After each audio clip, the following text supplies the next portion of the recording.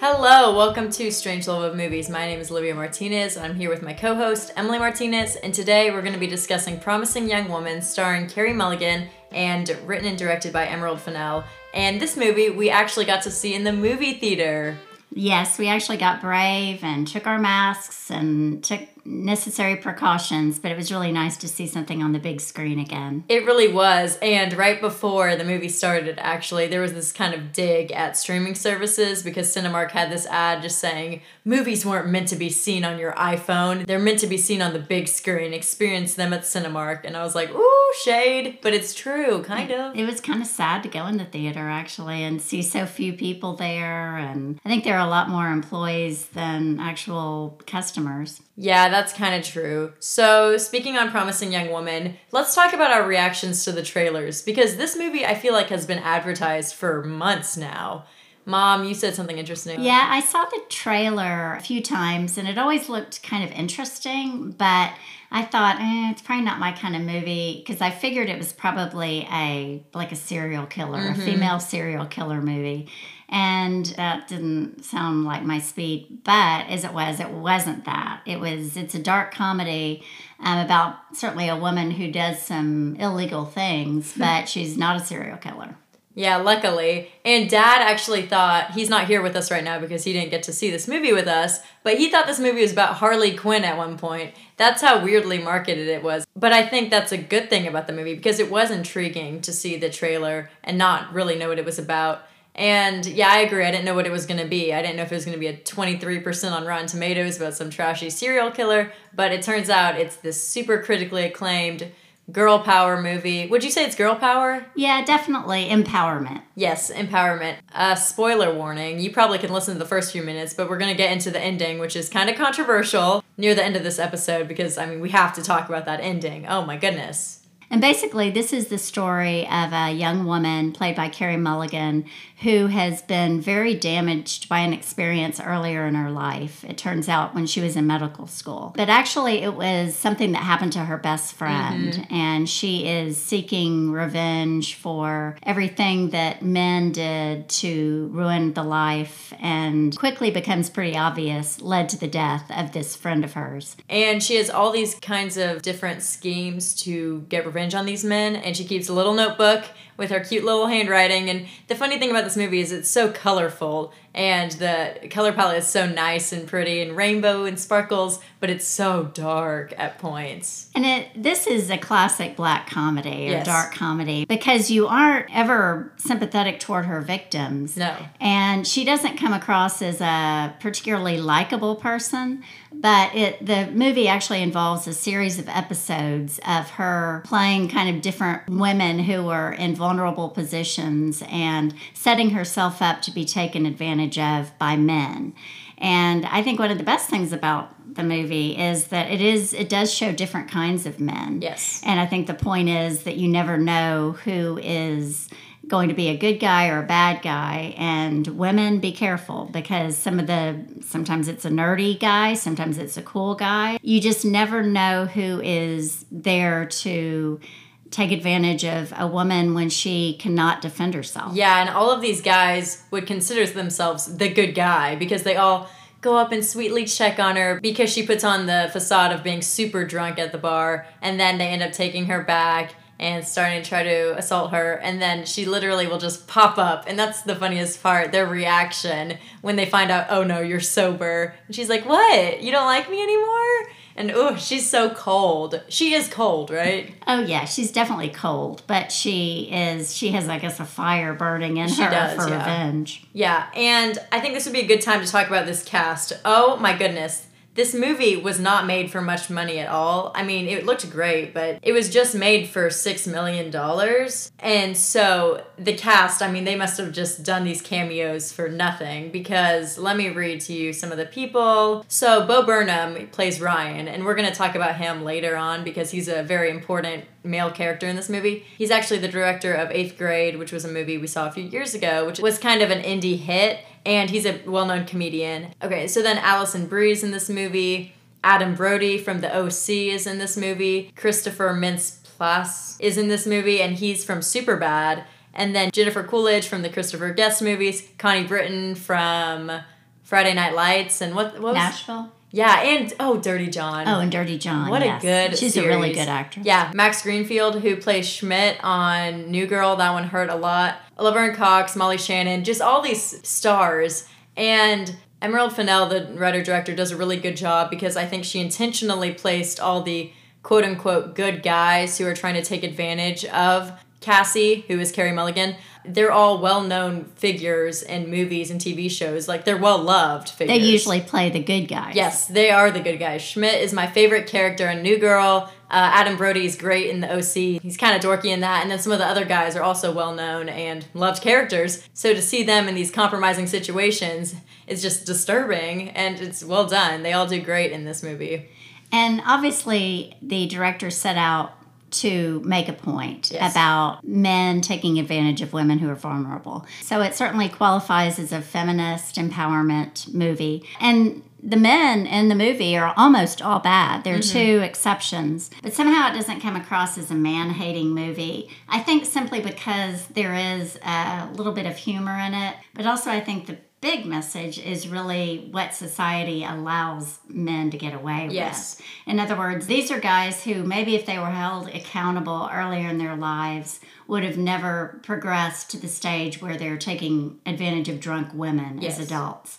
And probably one of my favorite scenes and one of the most uncomfortable scenes is when Cassie, the main character, confronts her old dean from medical school. I was going to mention that one. That's actually the most important scene, in my opinion, that helps you understand how these men are getting away with this constantly. This is an intelligent, educated, relatively powerful woman who basically has made it possible for a guy to get away with what was clearly a rape of a young woman. Yeah, and since she's in charge of this college, she says, well, I get allegations like this 1 to 2 times a week. And Cassie is just like, oh, and you don't believe any of them? And it's just, ooh, she's so cold. It's so good.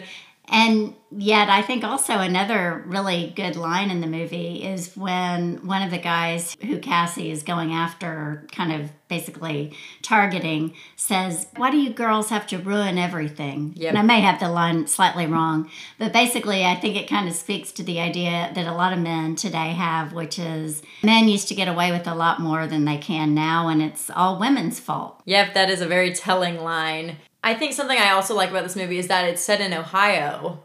I don't know why I like that so much, but I just really respect that it's not set in LA or New York. You can tell it's a smaller town. It's a smaller city. She lives in a suburban home with her parents, by the way. She's 30 years old, and spoiler alert, I don't know, her parents get her a suitcase for her birthday present because they just want her to get out and have a life.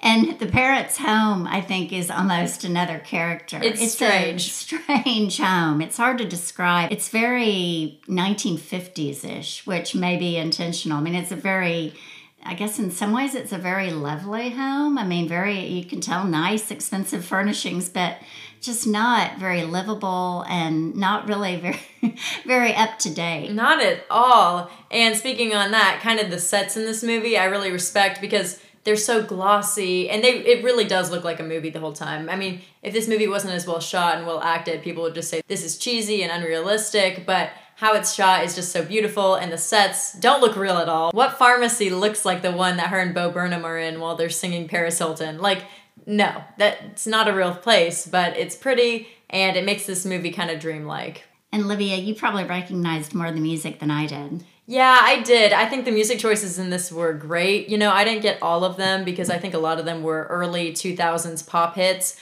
And I don't think I'm the only one whose favorite use of music in this movie was when they had the stylized, kind of ominous version of Britney Spears' Toxic. And, ooh, that's so good. It comes near the climactic ending, and you can tell something's about to go down. You're not sure what. But yeah, that's a really good use of music. And I think they used Britney Spears on purpose because I think she has always kind of represented the young guy's ultimate fantasy girl. Mm-hmm. She's good looking and sexy. And of course, that is not a very realistic woman. I mean, that's not how women really are, but it might be how some of the guys, at least in this movie, wanted to think women were. Yeah, that's a really good point. The music, good stuff. If you're into early 2000s pop, this will be your movie. And it's not overbearing at all, even though it is very loud sometimes. And again, I think it was just this movie was so well done because everything we're saying could easily be in a D+ movie, but this is not that at all. Should we get into the two main characters? Yes, I think that certainly the most interesting characters were Cassie, the main one, played by Carey Mulligan, and Ryan, who is her, I guess, on again, off again, off again boyfriend.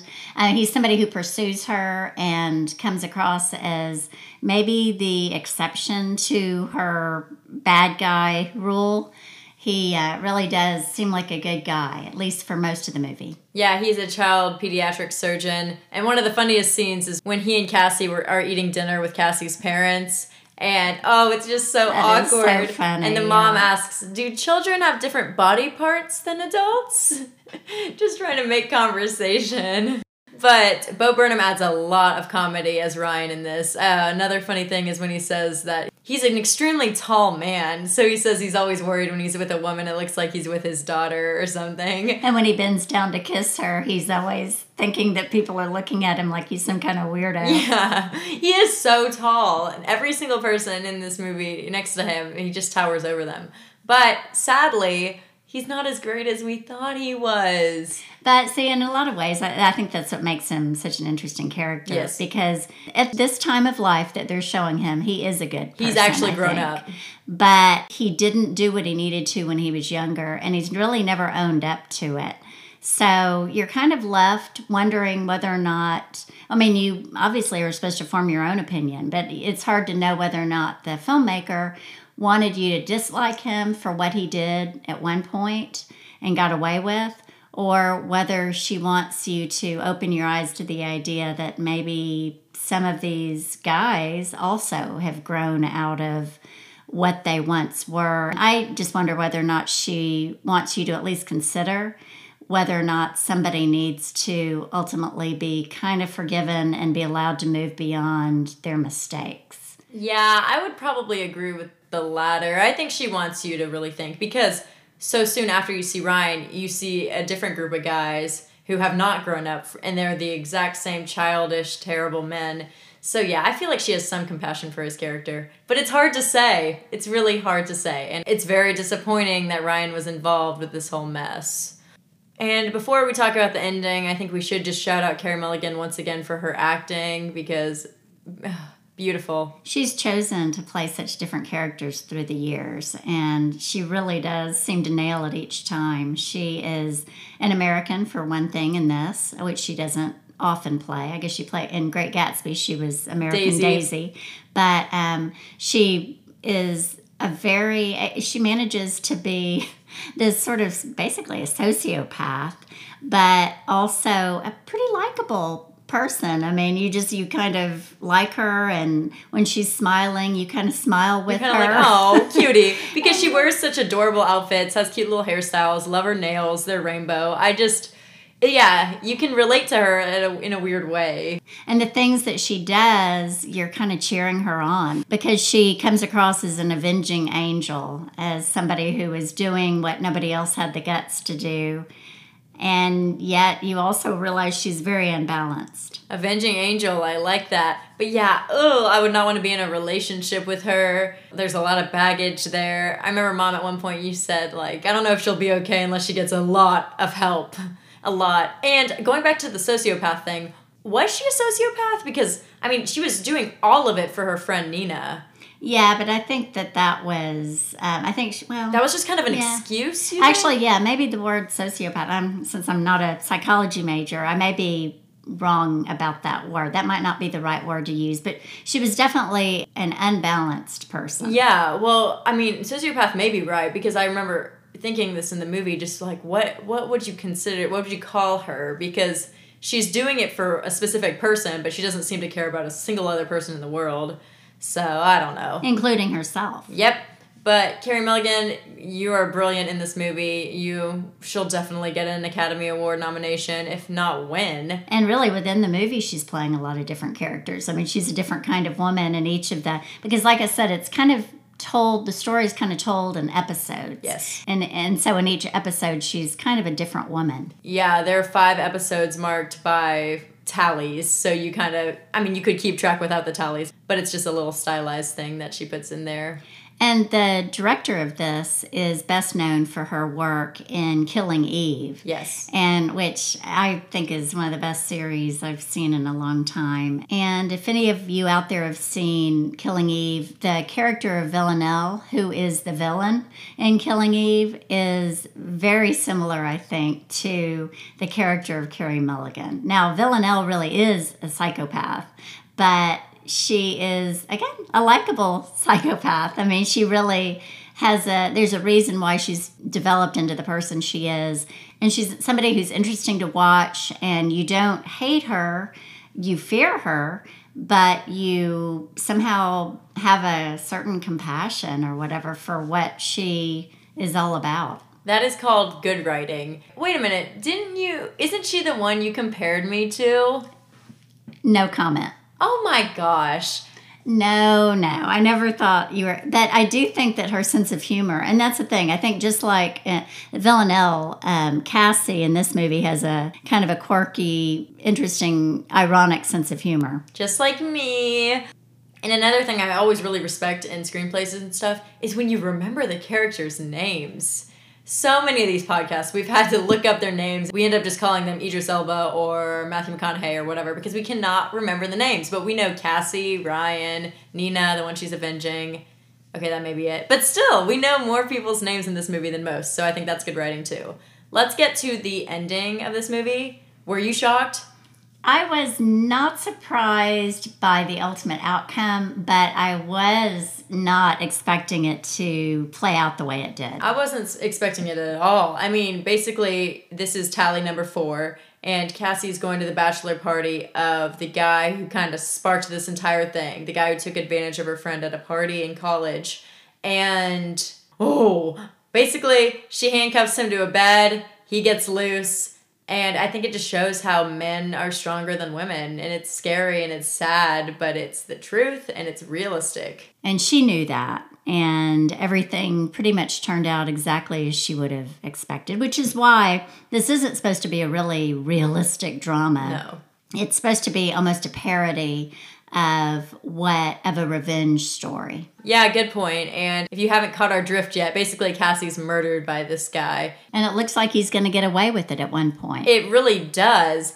And the murder just takes a while. But this isn't a bloody movie. No, not at all. But it's just kind of disturbing to watch her limbs just fighting and fighting for a minute and a half. I think it's important to note that he always had the chance to stop. He did. He was crying. He's like, please stop, please stop. And yeah, he could have easily stopped. And that character was Al, right? Yeah. And Al's about to get married, but he ends up killing Cassie. And then things go very wrong when Schmidt from New Girl, who's Joe in this movie, he finds the dead Carey Mulligan and kind of freaks out, kind of comically. That's the crazy thing, right? Like, there's still some comedy in him finding a dead girl in the guy's bed. And Al is just shaken and seems to feel a lot worse about it than Joe does. And that Al character kind of made me wonder how we're supposed to take him, because he really didn't want the stripper at that party. Yeah, he tried we didn't to turn say her that away. either. Cassie was playing a stripper for this party, by the way. And when she took him up to his room because she was going to, I guess, be with him, he did not want to do anything with her. He said he loves his fiance and he really didn't want anything. So it makes you wonder. I mean, it's sort of like he had, I guess, become a better guy. But then it shows once things start to get dangerous for him. Or I think what it is once things are beyond his control, yes, and the woman has the control, then he becomes violent and starts using his brute strength to do the wrong thing. Yep. And all Cassie wanted him to do was say what he did to Nina. And I think that just through years of him denying it and saying, I did nothing wrong, she wanted it, all that, it just got to him and triggered him. And, you know, we all have trigger topics, but if you do something like that, and you get away with it. I mean, I can't imagine how much of a trigger topic that is. So he just freaks out. She's about to carve Nina's name onto his body. I didn't know. I think she was actually going to go through with it, probably. I think so, too. But then he breaks free and then ends Cassie's life, which is sad. But at the same time, Cassie didn't... What was going to happen to Cassie afterward? And she is a character that you kind of sense from the beginning is not going to have a good ending. She is somebody who doesn't have a whole lot to live for other than to get revenge for her friend. Sadly.